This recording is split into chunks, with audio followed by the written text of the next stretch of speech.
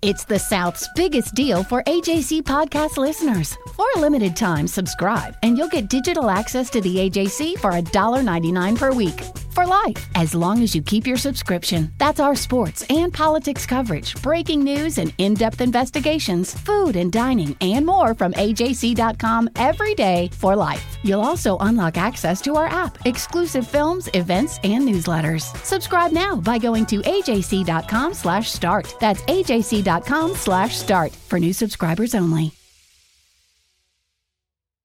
The AJC's trusted veteran political voices, Greg Bluestein, Patricia Murphy, Tia Mitchell, and Bill Nygut, are the essential source for Georgia politics. The Atlanta Journal-Constitution's Politically Georgia. Sign up for the newsletter, download the podcast, subscribe to the AJC. You're listening to a special episode of Breakdown, an exclusive podcast of the Atlanta Journal-Constitution. For more information, including photos, court records, and video, go to ajcbreakdown.com. Follow us on Twitter at AJC, at Joshua W. Sharp, and at AJC Courts. Also, please join our Breakdown Facebook group to meet our journalists and ask questions about our stories. Hello, I'm Bill Rankin, legal affairs reporter for the Atlanta Journal-Constitution. Welcome back to Breakdown. It's good to be back. In this special episode, we're doing something completely different, and I'm sure you're going to find it both fascinating and troubling. Last year, my friend and AJC colleague Josh Sharp decided to take a close look at a 35-year-old double murder case. An African-American couple was shot and killed inside Rising Daughter Baptist Church in Camden County, Georgia. Dennis Perry was convicted of the killings and has been in prison for 20 years. What Josh found out is stunning, and we're going to let him tell you about it from beginning to end. So, here he is reading his story: the imperfect alibi, the forgotten suspect, the DNA, and the church murders that haunted a detective. Here's Josh. Chapter 1. A Stranger in the Vestibule. On a rainy October afternoon, the old detective sits in a park near the Satilla River in southeast Georgia. He studies a sheet of paper. The page is an artifact from the case file of one of the worst things that ever happened in rural Camden County. A white man walked into a church in 1985 and fatally shot a black couple. Not finding their killer is the biggest failure of Butch Kennedy's life. He was the chief sheriff's deputy, and the murders were not only his to solve, but personal. He knew and respected the victims. Harold Swain, 66, was a deacon, a volunteer firefighter, the de facto spokesman for the area's black community. Thelma Swain, 63, took the minutes at church meetings, doted on the couple's adopted daughter, and had a heart for people in need. Kennedy worked to solve the couple's murders for 7 years. After he left the sheriff's office, another detective helped convict a man who says he's innocent. Dennis Perry is serving 2 life sentences. Kennedy believes the wrong man is in prison. So do at least 2 other investigators who worked the case. Because Kennedy was the initial lead investigator, he blames himself for how it ended. He prays for God to show him a way to set things right. "I want to know who did this before I die," the 74-year-old says. "You're supposed to solve these things. You're supposed to make them right. You feel so bad for the family. You let everybody down." Rain pelts the roof of the park pavilion as Kennedy examines the paper. His voice is thin and raspy, and he reads to himself in a whisper. The sheet of paper is one I've chosen after reading thousands of pages of police and court documents and interviewing dozens of people over the past several months. It contains details about the alibi of a man who allegedly confessed. The alibi led Kennedy and his partner to drop the man as a suspect. Kennedy places the paper on the table and sets his blue eyes on my face as I go line by line, telling him what I've learned. Information that will soon change everything. When I finish, Kennedy's eyes get big, and he opens his mouth, but all that comes out is a loud, sickened sound. Oh, oh, oh, oh. The air from his lips catches the edge of the paper. The sheet lifts from the table and dances away. Camden County is almost in Florida, almost in the Atlantic, almost swallowed by marshland teeming with fiddler crabs that perish in the beaks of whimbrels and the mouths of baby alligators that grow miney and compete with fishermen for bigger catch. Most people live on the east side of the county, closer to the jobs at the naval base and the shrimping business around Brunswick. But if you leave the coast and drive west, passing Fancy Bluff Creek and the fast food chains clustered around I-95, you might notice the smell of salt falling from the air, the land growing drier and harder. After 14 miles, you arrive in Spring Bluff, an area of mobile homes, aging ranch styles, and piney woods. Spring Bluff is one of those places that used to be. There used to be a place called Reed's Store, where people bought cigarettes and Cokes. There used to be a place called Choo Choo Barbecue. Everybody used to know everybody. Rising Daughter Baptist Church sits along US 17, backed by woods, with a big churchyard featuring a small cemetery.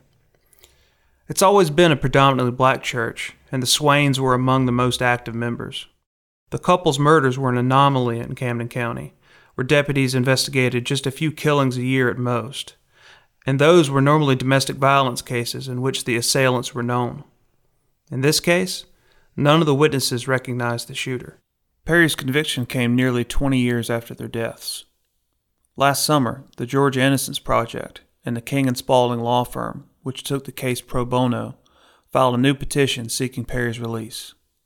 The filing is based largely on evidence discovered during production of the podcast Undisclosed. The petition accuses prosecutors of withholding information and evidence from Perry's trial attorneys. For instance, the prosecution didn't disclose that the star witness against Perry got a $12,000 reward for her testimony.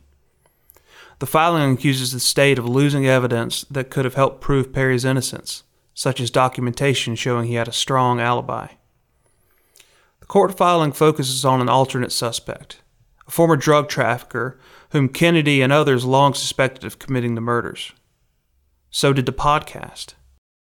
Neither dug deeply into the other man who, police records say, suggested to at least 2 people at 2 different times that he committed the murders. Realizing no one had checked into his alleged confessions and alibi since 1986, I decided to try. What I found stunned Kennedy and his partner, as well as Perry's attorneys and many others. Within months, the new information led to another revelation, the most dramatic development in the case's 35-year history. Authorities in Camden County long have said the case is over, settled, solved. But it seems they were wrong. The moon waned on that black, dark night. As the gunman approached, a single bulb above the front door lit the churchyard in soft yellow. He might have heard muffled chatter about salvation as he entered the vestibule. A dozen people were in the sanctuary for a mission meeting and Bible study. It was Monday, March 11, 1985, about 8:45 p.m. A woman who had to leave early was the first to encounter the visitor, a white man who appeared to be in his 20s with light brown or dirty blonde hair, collar or shoulder length. He said he wanted to talk to someone and pointed at the only man there. Harold Swain, a big guy who'd been a pulpwooder, went to greet the stranger in the vestibule, a small room separated from the sanctuary by double doors. Moments later, the women in the sanctuary heard a struggle and 4 gunshots. Thelma Swain ran to help her husband. The visitor fired one more shot from his .25 caliber handgun, striking Thelma Swain. The others, including a 7-year-old girl, scrambled out of the sanctuary and into the kitchen or the pastor's study. Someone tried to use the phone to call for help, but the line was dead. The Lord knows how long they waited in silence, praying, before Marjorie Moore got a burst of courage. First she needed a weapon. She grabbed a broom. Then she ran outside, where she noticed an unfamiliar car, brownish and sporty, parked at the edge of the yard. Maybe the shooter was inside reloading, she thought. She dropped the broom, jumped into her car, and sped toward the convenience store down the road. A clerk called the police while the owner drove Moore back to the church. The car she'd seen was gone. So was the killer. Butch Kennedy, the Vietnam vet, was 40 at the time and had become a deputy because his dad was a deputy.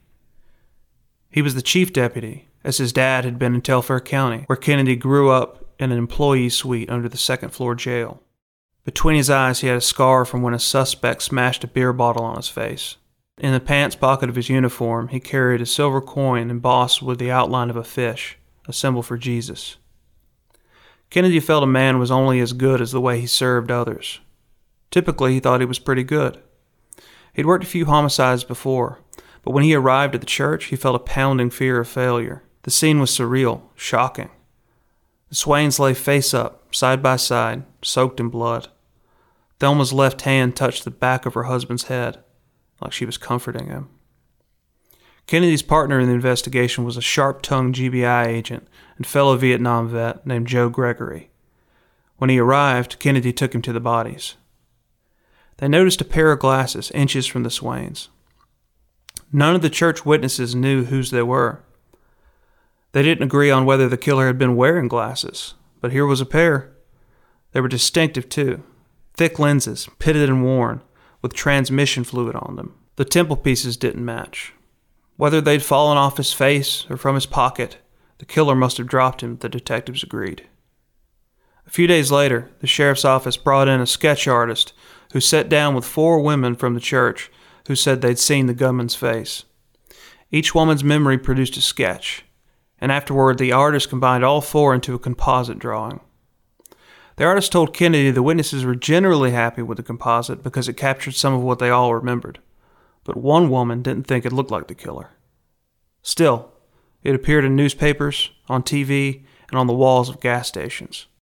The detectives were bombarded with leads. Men who wore glasses held special interest. Kennedy and Gregory checked their prescriptions against the glasses found at the scene. None ever matched. Motive was elusive, too. A grudge against Harold Swain? Who didn't like the man who helped neighbors with yard work and waved when you passed him on the road? Plus, witnesses said Harold didn't appear to know the intruder. Racism? That seemed unlikely to many locals, considering how beloved the Swains were among both black and white residents. Robbery? Harold still had $300 in the pocket of his blue jeans when authorities arrived. Had the gunman come to the church to rob the congregants and aborted the plan when Harold resisted? The detectives would soon come to believe that Harold was the target of a hit job. The detectives prayed in their windowless office. They prayed driving to interrogations. They prayed when they woke in the morning and placed their feet on the ground. Gregory was a faithful man. Kennedy didn't believe prayer worked, but he grew up Baptist and learned that praying is what you do when you feel helpless. Kennedy thought often of the crime scene. He could remember how the sanctuary smelled of the women's perfume. He couldn't stop seeing Harold and Thelma's bodies on the gray tile floor. Sometimes the detective drove to the church and looked around, thinking. One day he parked the car in the yard and started to cry. He climbed out and paced in the grass, trying to compose himself so he could get back to work. In July, 4 months after the crime, Kennedy and Gregory arrived at the Telfair County Jail to talk to an inmate who said he had information about the murders. The man had been arrested along with 2 buddies after a state trooper found a machine gun in the trunk of their car. Police said the men were tied to a drug trafficking operation. The inmate told detectives that not long after the murders he'd had a party at his house in the Florida Panhandle. Donnie Barentine, who was in jail with him on the machine gun charge, had drunkenly waved around a 9mm handgun, the inmate said, and claimed to be God. God can give and God can take away, the inmate remembered Barentine saying. Then Barentine said he'd taken something, according to the inmate. He said he'd taken the lives of 2 black people in a church.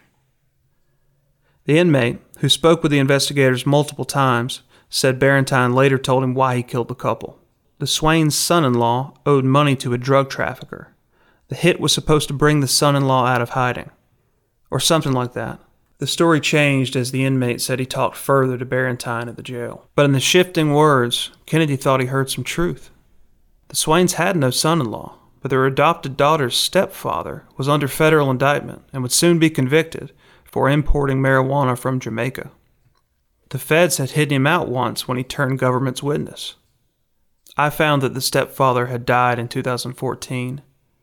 and I tried to reach the Swain's daughter, who was 20 when they were murdered, but she couldn't be reached.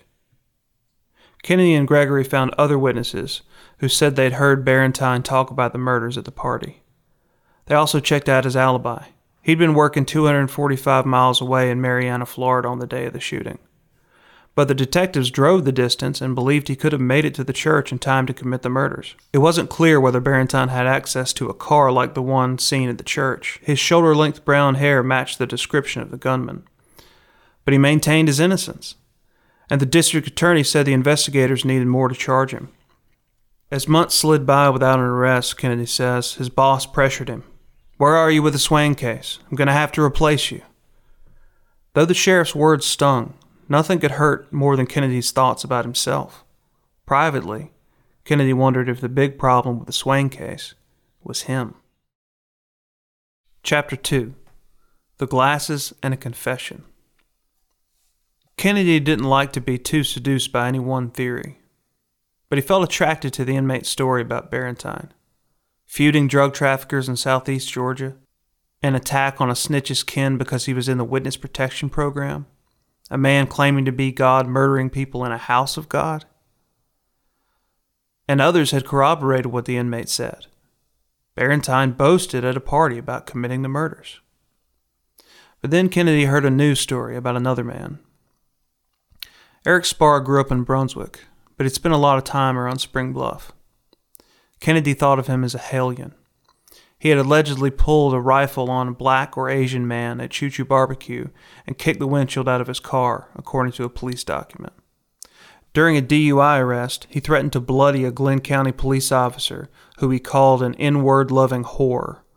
The report says he wasn't charged with the threat, and it makes clear that N-word was not how he said it. Kennedy had arrested Sparr for allegedly beating his wife, Emily Head Sparr, before she said to drop the charges. In 1986, about a year after the Swain's murders, Emily was no longer married to Sparr, and Kennedy learned that Sparr had been harassing and threatening her family. While Sparr was on the phone with Emily's twin brother, the family recorded the call. They let Kennedy hear it, according to a report. The report quotes the caller saying that he had killed the two N-words in that church, and I'm going to kill you and your whole damn family if I have to do it in church. The family said the voice was Sparr's. Kennedy spoke with Emily at her parents' home in Spring Bluff. Emily, who said Sparr hated black people, recalled him leaving home one morning wearing dark clothing. The next morning, he returned wearing a white shirt. She said this was during the week of the murders, and she left him a week later. Kennedy knew the killer had worn dark clothing, including a shirt that lost a couple buttons in the struggle with Harold Swain. Sparr also had collar-length brown hair. And what about the glasses found at the crime scene? Emily said Sparr had lost his glasses sometime before the murders. Quote, "He got 3 pairs of glasses from his father," Kennedy later wrote in the report. Eric Sparr made 1 pair of glasses out of the 3 pairs. Emily stated that he is a welder and had worked for a trucking service as a mechanic. Kennedy knew this could all explain the condition of the glasses, the marks on the lenses, the transmission fluid, the mismatched temple pieces. He got in his cruiser and drove toward the sheriff's office. On US 17, he passed Rising Daughter on his left. Whenever he went by the church, he said a prayer for God to help him solve the case. Was God delivering now? At the sheriff's office, Kennedy grabbed the glasses from the scene and 2 unrelated pairs. The detectives had so far kept information about the glasses close to the vest. Back at Emily's house, Kennedy asked if any of the 3 pairs looked like Sparr's. Emily picked the pair found near the bodies. Within hours, Kennedy sought a warrant to search the house where Eric Sparr lived with his parents in Brunswick. At 4:30 p.m. on March 10, 1986, one day from the first anniversary of the murders, he and Gregory entered the home. They were looking for a handgun like the killer used, and anything else that might link Sparr to the crime. They found nothing. The detectives were unable to link Sparr to a car like the one at the scene. They needed to know if he had an alibi. Gregory got a number for the manager at the Winn-Dixie where Sparr was said to have worked at the time of the murders. Was Sparr on the job that night, Gregory asked. The manager, who identified himself as Donald A. Mobley, said he'd have to check with headquarters. It'd been a whole year. 2 weeks later, Gregory's phone rang. It was a man who said he was Mobley. He said Spar had clocked in at 3:06 p.m. on the day of the murders and clocked out the next morning at 6:41 a.m. Then Mobley said this: "I have also talked to employees who are still working here who worked with Spar that night. They also confirmed that Spar was in the store on that evening." Gregory didn't meet Mobley in person, but the call was good enough for him and Kennedy. Spar's alibi had checked out. The investigators wrote him off as a suspect, and his name never came up in their files again. A year turned to 2, then 3, and the detectives felt discouraged. Having leads that went nowhere felt bad. Having no leads at all felt worse.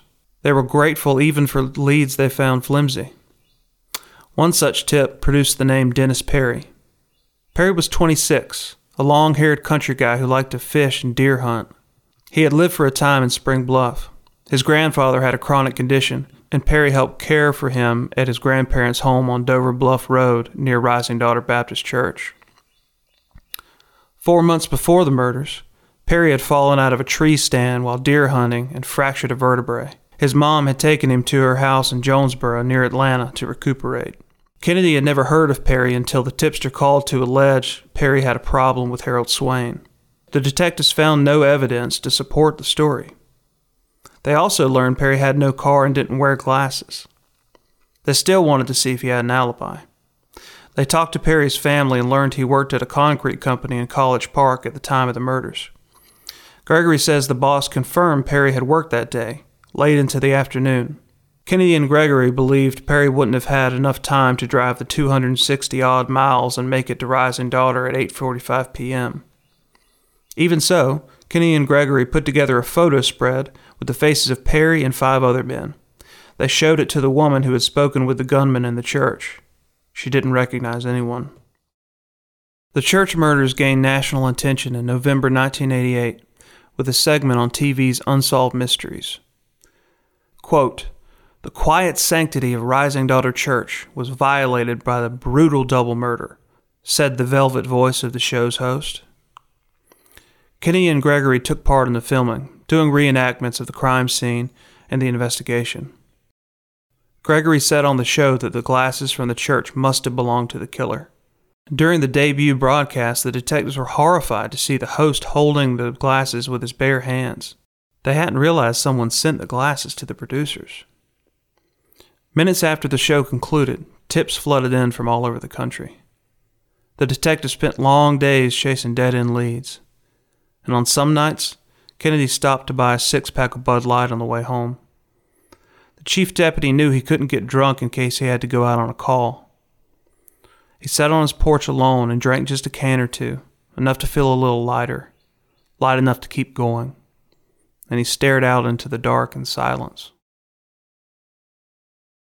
Chapter 3. Convicted by the Bundy Method. In the summer of 1992, Butch Kennedy cleaned out his office and walked away with a terrible feeling. He would never be a cop again. Kennedy says Sheriff Bill Smith fired him. Smith has said Kennedy resigned. Either way, the job that gave Kennedy purpose was gone. He took a job as a tax collector. He thought every day of how he failed in the Swain case, how he failed as a deputy. He figured he'd fail at the new job any day now. After 8 solid years of unanswered prayers, he learned drinking is something you can do when you feel helpless. So he drank. Alcohol didn't consume his life, but it dulled the regret and disappointment that never left his mind.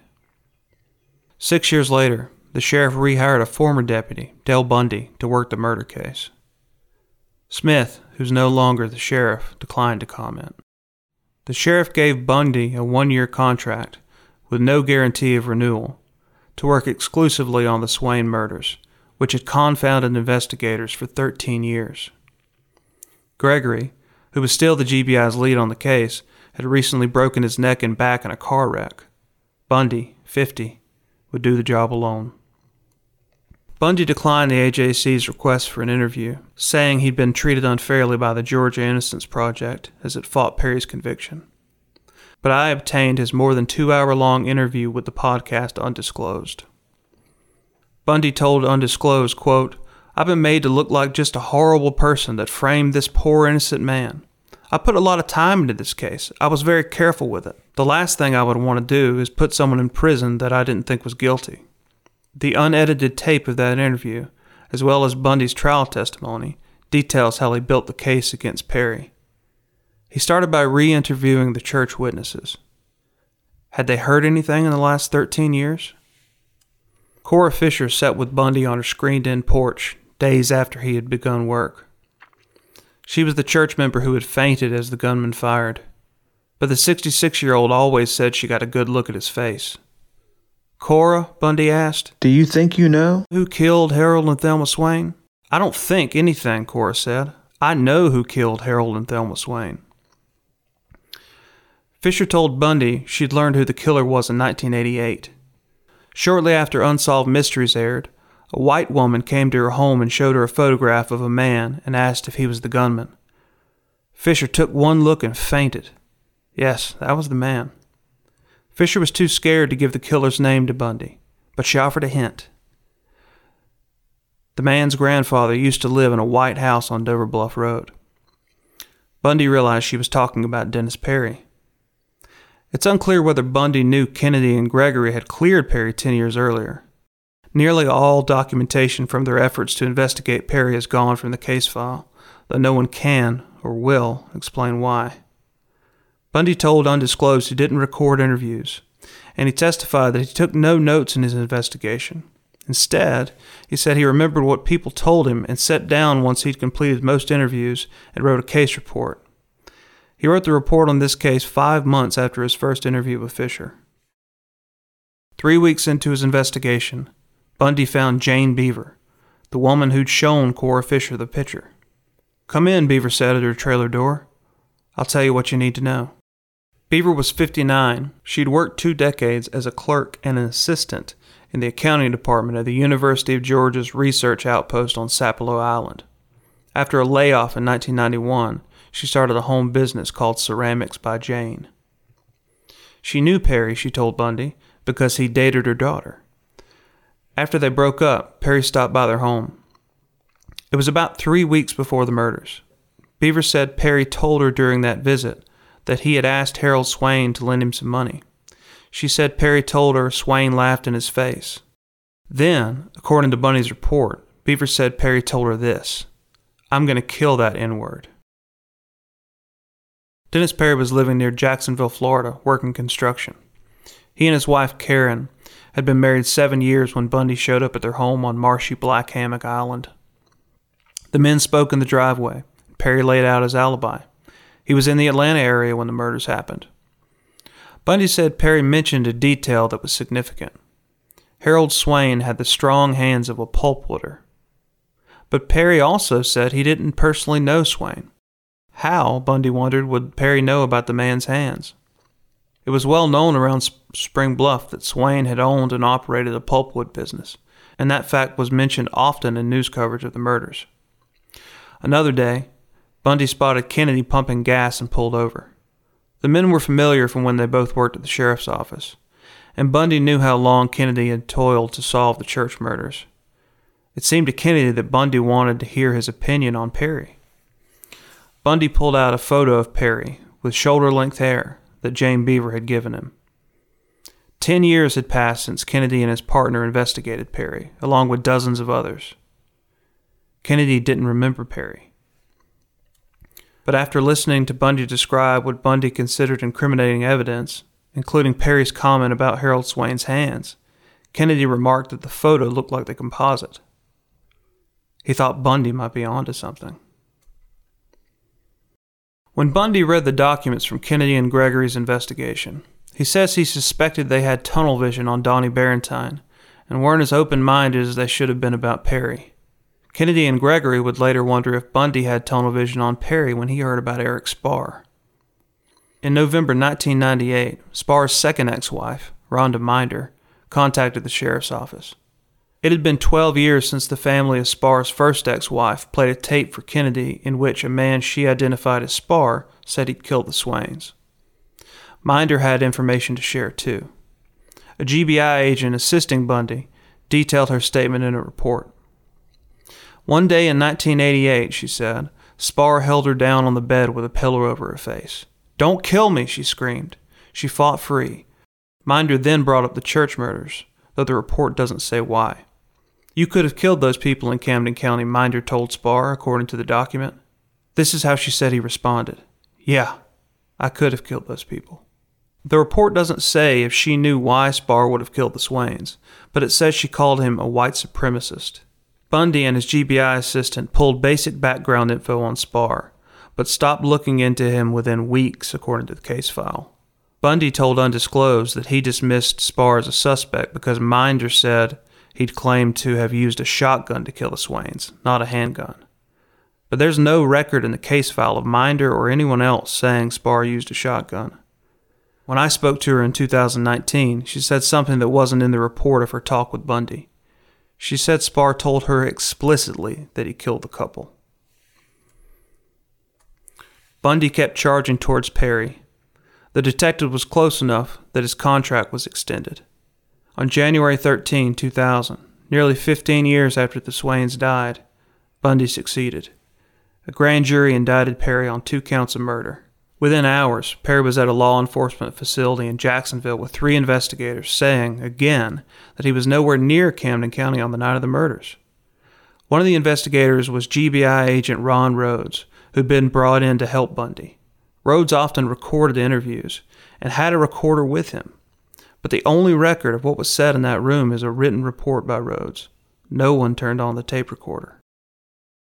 Rhodes' report says Perry said terribly damning things, including that he rode a motorcycle to Camden County with his brother days before the shooting, and that he could have been at the church but could not remember. Quote, Agent Rhodes asked Perry if the gun went off by accident, and Perry stated yes. Quote, Detective Bundy asked Perry if he was scared this day had been coming for a long time, and Perry stated yes. Then Perry said something that ended the interview. Quote, Perry stated, "You're putting words in my mouth." Only then did Rhodes ask Perry if he would make a statement on tape. Perry said no. Perry and his attorneys maintain Rhodes' report is inaccurate and misleading. If there was a recording, it would be clear exactly what Perry said and what the detective said to him. Perry's trial attorney, Dale Westling, would later say, quote, Unfortunately, we'll never know what he was saying because 3 experienced police officers in the center of law enforcement in the giant city of Jacksonville, surrounded by electronic equipment, chose not to record it. When Kennedy and Gregory heard there had been an arrest in the case, they were happy. Then Gregory recognized Perry's name. He was the man they'd cleared 12 years earlier. He called Kennedy. Butch, we put his photo in a lineup, Gregory said. Kennedy remembered, and he felt sick. The two both told the district attorney's office that they had cleared Perry. Now the state was seeking the death penalty. As Perry's trial approached, the state offered him a deal.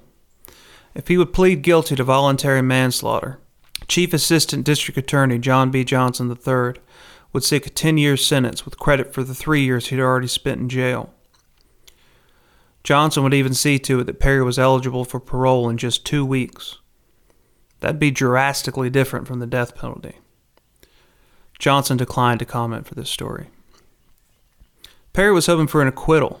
He didn't want a deal, so the trial to decide whether he would live or die began February 10, 2003. Bundy was critical to the case, but defense attorney Westling found a wide-open target in the detective's no-notes or recording method of interviewing. Westling questioned him with an incredulous tone and gave the style a nickname, the Bundy method. The method caused contention throughout the trial, but perhaps the most striking moment was when Bundy testified that Perry admitted he was at the scene of the murders. Bundy said he remembered Perry telling him and the 2 other investigators this. But Rhodes' report says that Perry said he could have been at the scene and couldn't remember, not that he was there. Neither Rhodes nor the Florida detective sitting in on the interview corroborated Bundy's assertion in their testimony. Cora Fisher, the church witness who told Bundy that Perry was the shooter, was too frail to come to trial. Her testimony, given in a deposition at a nursing home, was read aloud in court. Fisher said she recognized Perry as the killer in the photo Jane Beaver showed her, the one that made her faint. She said something else about fainting. Ever since the murder, she said she fainted every time she saw somebody white coming at me with long hair or any kind of hair. The defense chose not to attack Fisher for the curious sketch her memory had produced for the artist hours after the murders. Fisher's suspect looked wildly different from the man in the other 3 witness sketches.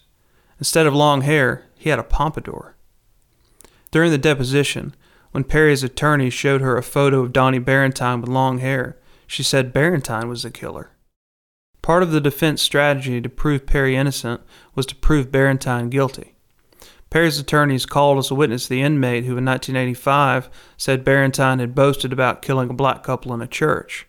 The inmate testified that Barentine had said he and a partner took part in the murders, but Barentine never gave the partner's name. There's no evidence that Barentine ever knew Perry or Spar. Barentine himself testified that he was innocent, that he had no memory of confessing. In 2019, he told me he might have done some crazy things while he was trafficking drugs, but he would never hurt somebody in a church.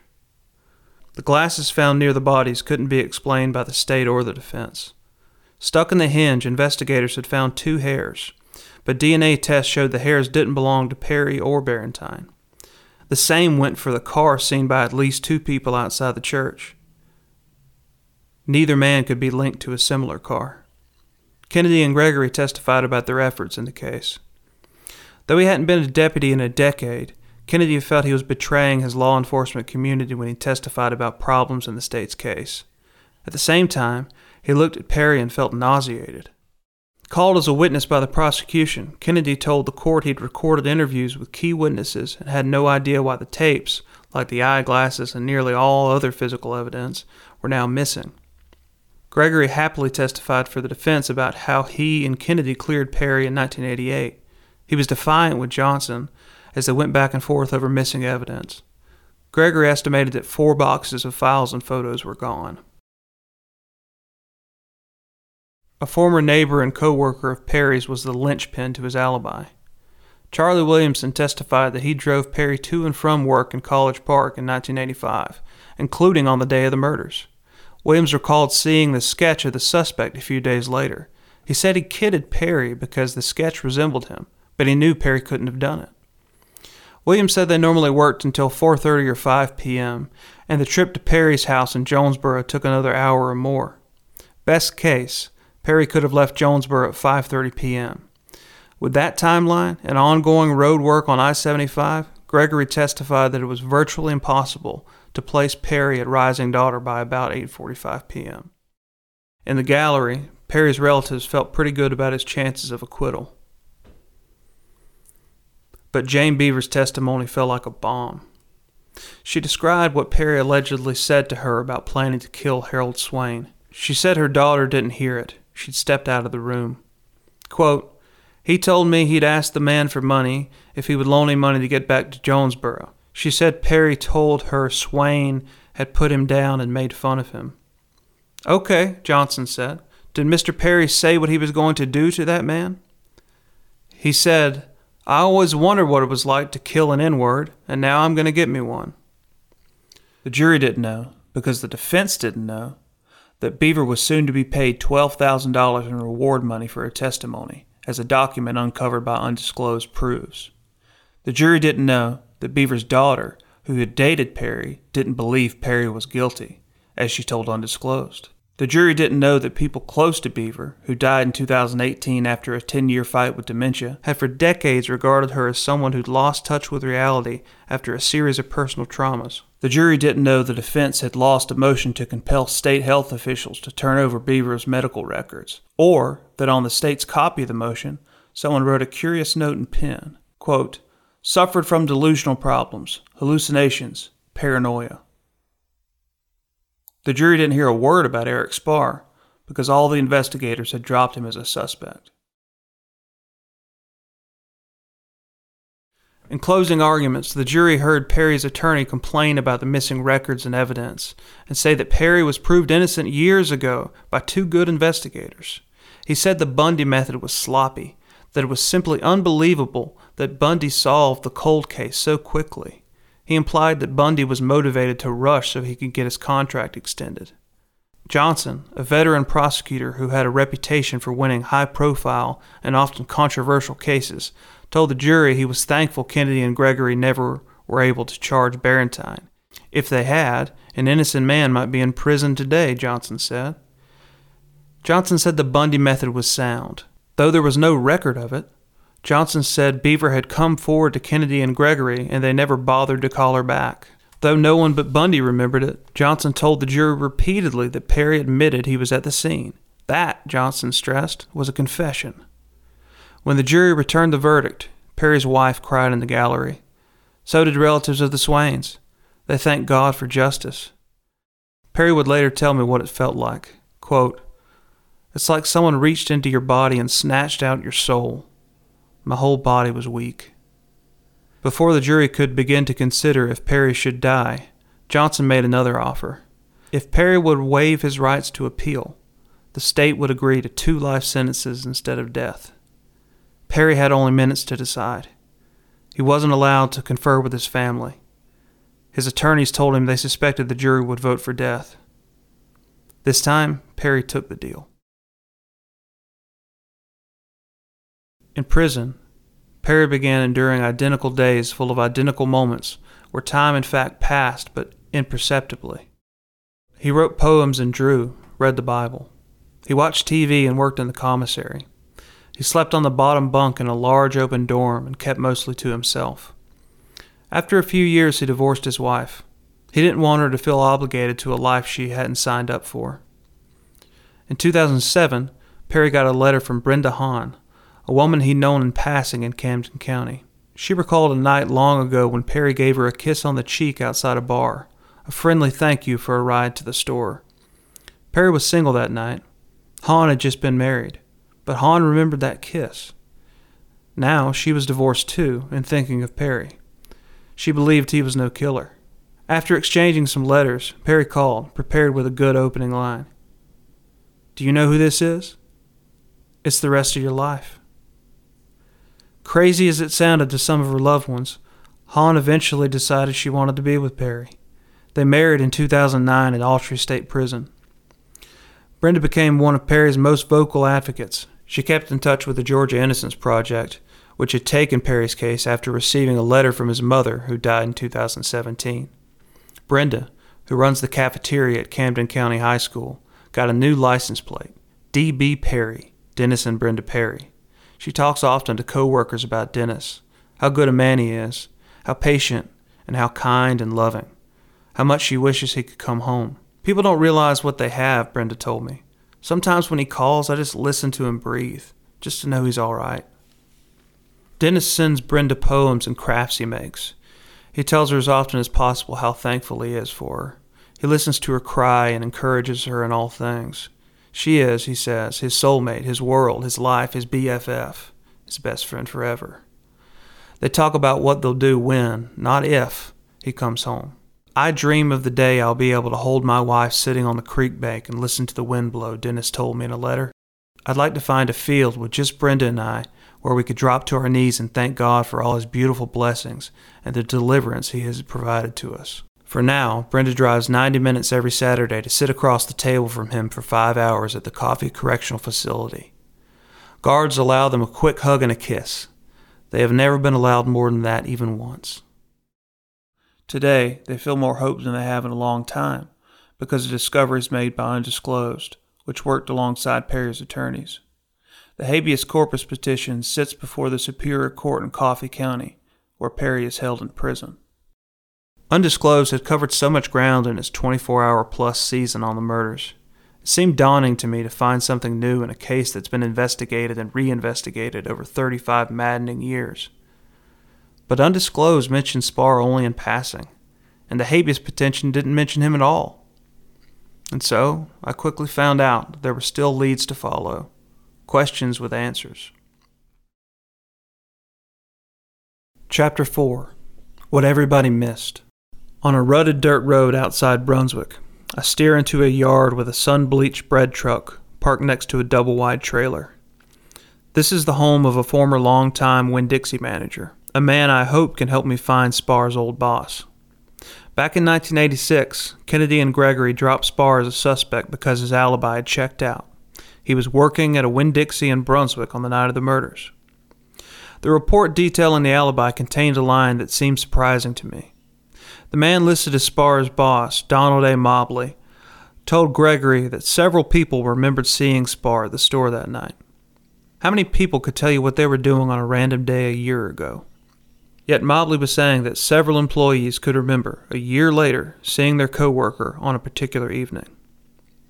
At the trailer door, the man tells me he doesn't know any Donald Mobley. His wife, who also worked at the same store in the mid-'80s, says she doesn't either. They do, however, know David Mobley, who managed the store back then. Given David's number, I stand in the couple's carport and dial. David picks up and listens to my questions. Yes, he says, he managed the Winn-Dixie at Brunswick's Lanier Plaza from 1981 to June 1986. He can't remember if Spar worked there, but he says he knows he had no employee named Donald Mobley. I'm positive, David says. Had the investigator talked to David and accidentally written Donald in the case file? David says he has no memory of anyone ever calling to ask about Spar or the murders. But it's been 34 years. Perhaps David has forgotten, and the first name was a simple mistake. But if Gregory got David's first name wrong, he also got David's middle initial wrong, and his home address, and his birth date, and his social security number, and his home number, and his work number. None of them are even close. And that's not just David Mobley's word. I also confirmed this by scouring public records and conducting various other interviews. I found that the social given to the investigator by Donald A. Mobley belonged to a woman who died in 1978. Through old telephone directories at a local library, I found that the phone numbers listed for Mobley's work and home belonged to different people when Gregory wrote the report.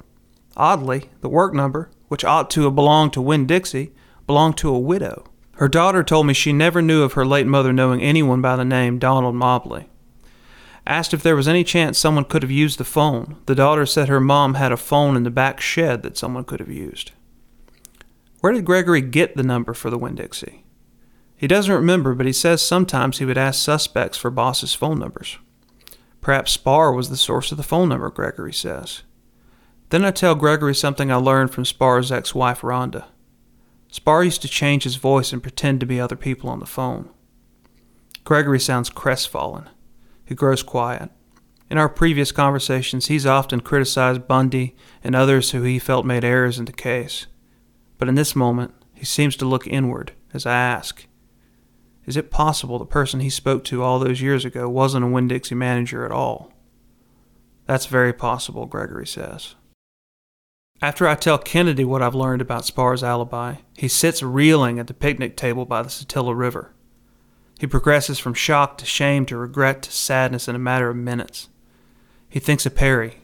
God, Kennedy says in anguish, slapping both knees with his palms, staring into storm clouds over the river. He's been in prison all this time. Oh my God.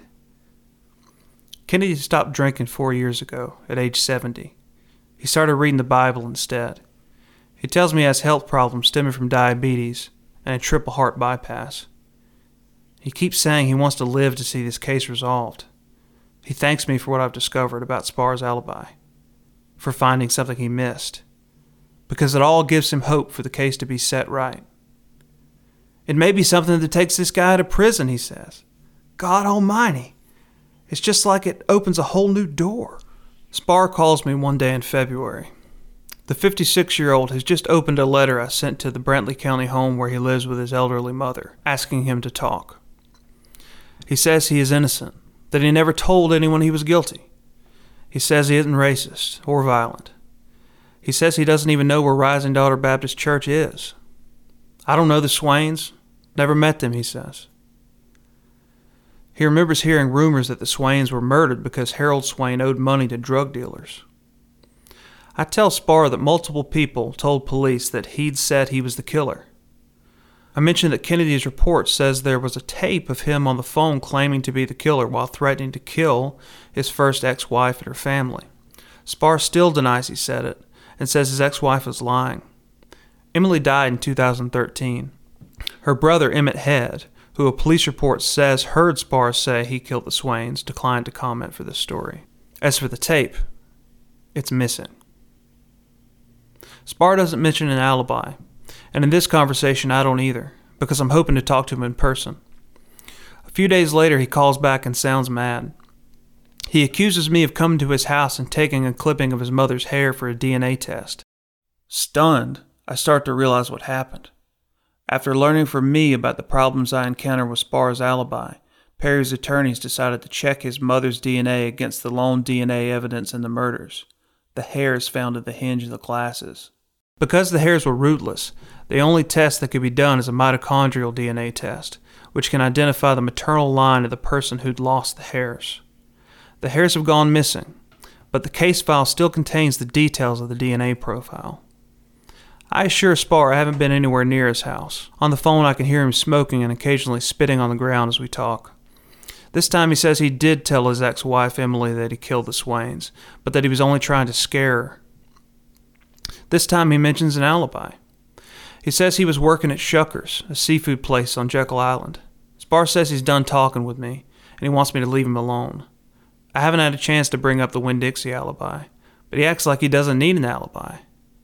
This DNA, Sparr says, will prove that I didn't do it. The DNA did not prove that. The test shows that the hairs from the crime scene belong to someone in Sparr's maternal line. Sparr is the only person in his maternal line known to have allegedly admitted he was the killer. The test found that 99.6% of the North American population would not be a match to the hairs. In other words, 1 out of every 250 people would match the hairs from the scene. A modern test of those hairs could produce more precise results, but the hairs have been lost since they were tested in 2001.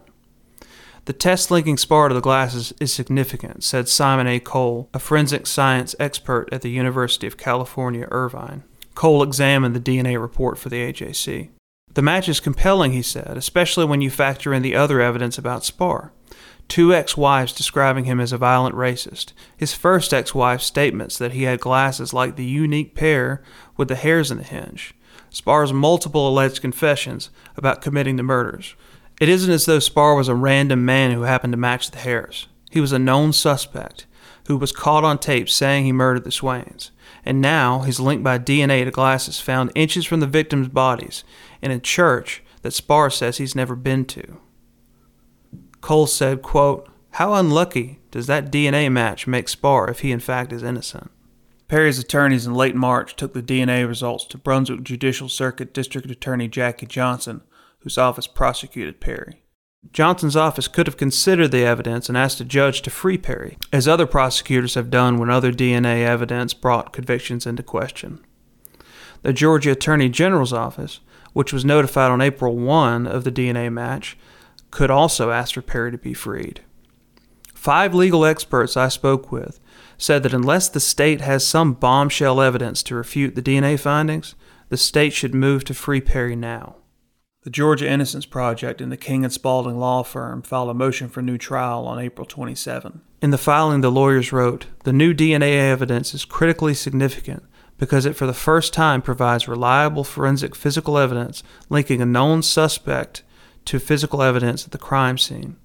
On May 12, 6 weeks after her office was notified of the DNA match, Johnson asked the GBI to reopen the investigation into the murders, citing the DNA.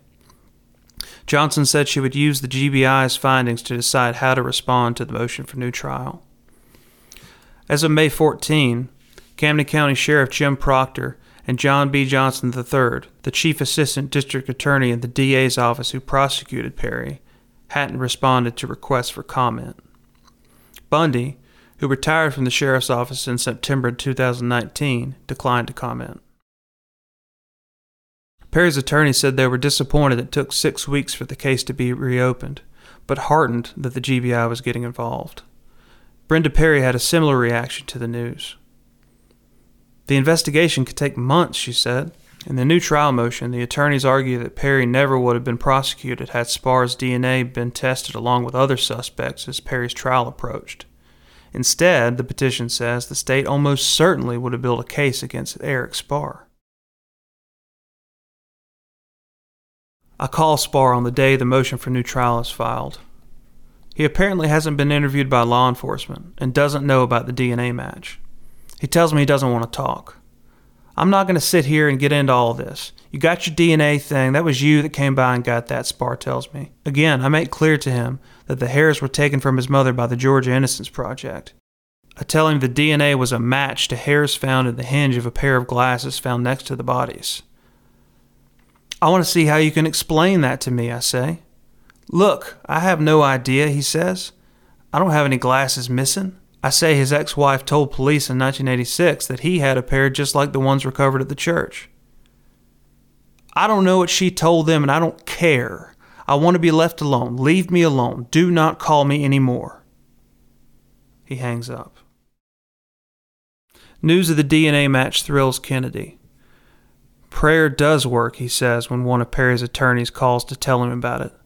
When I call to tell him about the renewed GBI investigation, he says he's really happy. The old detective knows people will ask why he and his partner didn't test Spar when they investigated him. The reason is simple. It wasn't commonly done in 1986. DNA testing was in its infancy. That doesn't stop Kennedy from blaming himself. He recognizes that the DNA test could be the best evidence yet that he and Gregory failed in the investigation. They had Spar. They let him go. That realization is crushing. But he finds comfort in knowing that the case may finally be resolved. That was his job, his responsibility. He still thinks about the Swains, how good they were, how terrible and unjust their ending. He cannot shake seeing them dead in the vestibule. He spent untold hours thinking of their final moments and how those seconds caused the community and their family so much hurt. The scene plays out in his head like an awful dream. Before the gunshots, Harold realizes the man isn't here for friendly reasons. Harold takes him on. Harold loves to fish the Little Satilla River. He stops by people's houses to see if they need help with anything, for no special reason. Now Harold takes a bullet. He's fighting the gunman with the strong hands that you get from a career in pulpwooding. Harold's Bible is still on his seat in the front pew. It's turned to Ephesians 3, which is about Christ's boundless and enduring love. 3 more slugs rip Harold's skin. One woman in the sanctuary can see him slumped over, holding on to the killer. Thelma runs to help. Thelma's a homemaker who makes sure to get all the work done in time to watch Guiding Light. She's funny, empathetic, loyal.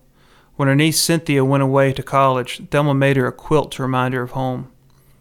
The gunman fires again. Both husband and wife are wounded, together as ever. Harold and Thelma have been married 43 years. Just a day before the shooting, they went on a date to a new restaurant at the mall in Brunswick. When they found the place was closed, they stopped by Cynthia's house instead. She cooked them dinner, and Harold said the black-eyed peas were better than what the restaurant would have served. That little comment would make Cynthia smile every time she thought of it for the next 35 years. Days after the murders, the Swains were buried in the small cemetery next to the churchyard. But in Kennedy's mind, they're still face up at the vestibule, side by side, waiting for him to make sense of what happened.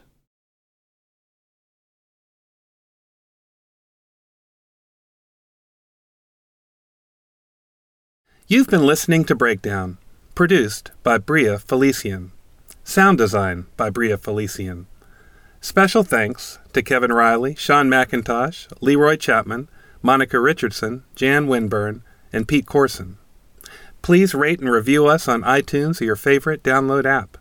We also invite you to listen to the previous 7 seasons of Breakdown. And please, during this pandemic, use social distancing and wear a mask when you're out in public. Thanks so very much for listening. Hip-hop is a product of black people. It's a product of black song and celebration. The Atlanta Journal-Constitution presents hip-hop's most pulled elements are pulled from the South. A Southern hip-hop story. We always go back to that moment of the Source Awards. Everybody wants your rhythm, but they don't want your blues. The biggest names in hip-hop. Atlanta is still the mecca for hip-hop. 50 years. No one can deny one film. The power of the South now. The South got something to say. Streaming now at ajc.com/hiphop. Our journalists at the Atlanta Journal-Constitution are working around the clock to keep you updated on all the developments surrounding the Trump indictment. Now the AJC is putting all of our coverage in one place with our new Trump 19 newsletter. Every Wednesday, you'll have our latest coverage and analysis on this historic case in your inbox. So sign up for free today at ajc.com/indictment newsletter. That's all one word. ajc.com/indictment newsletter.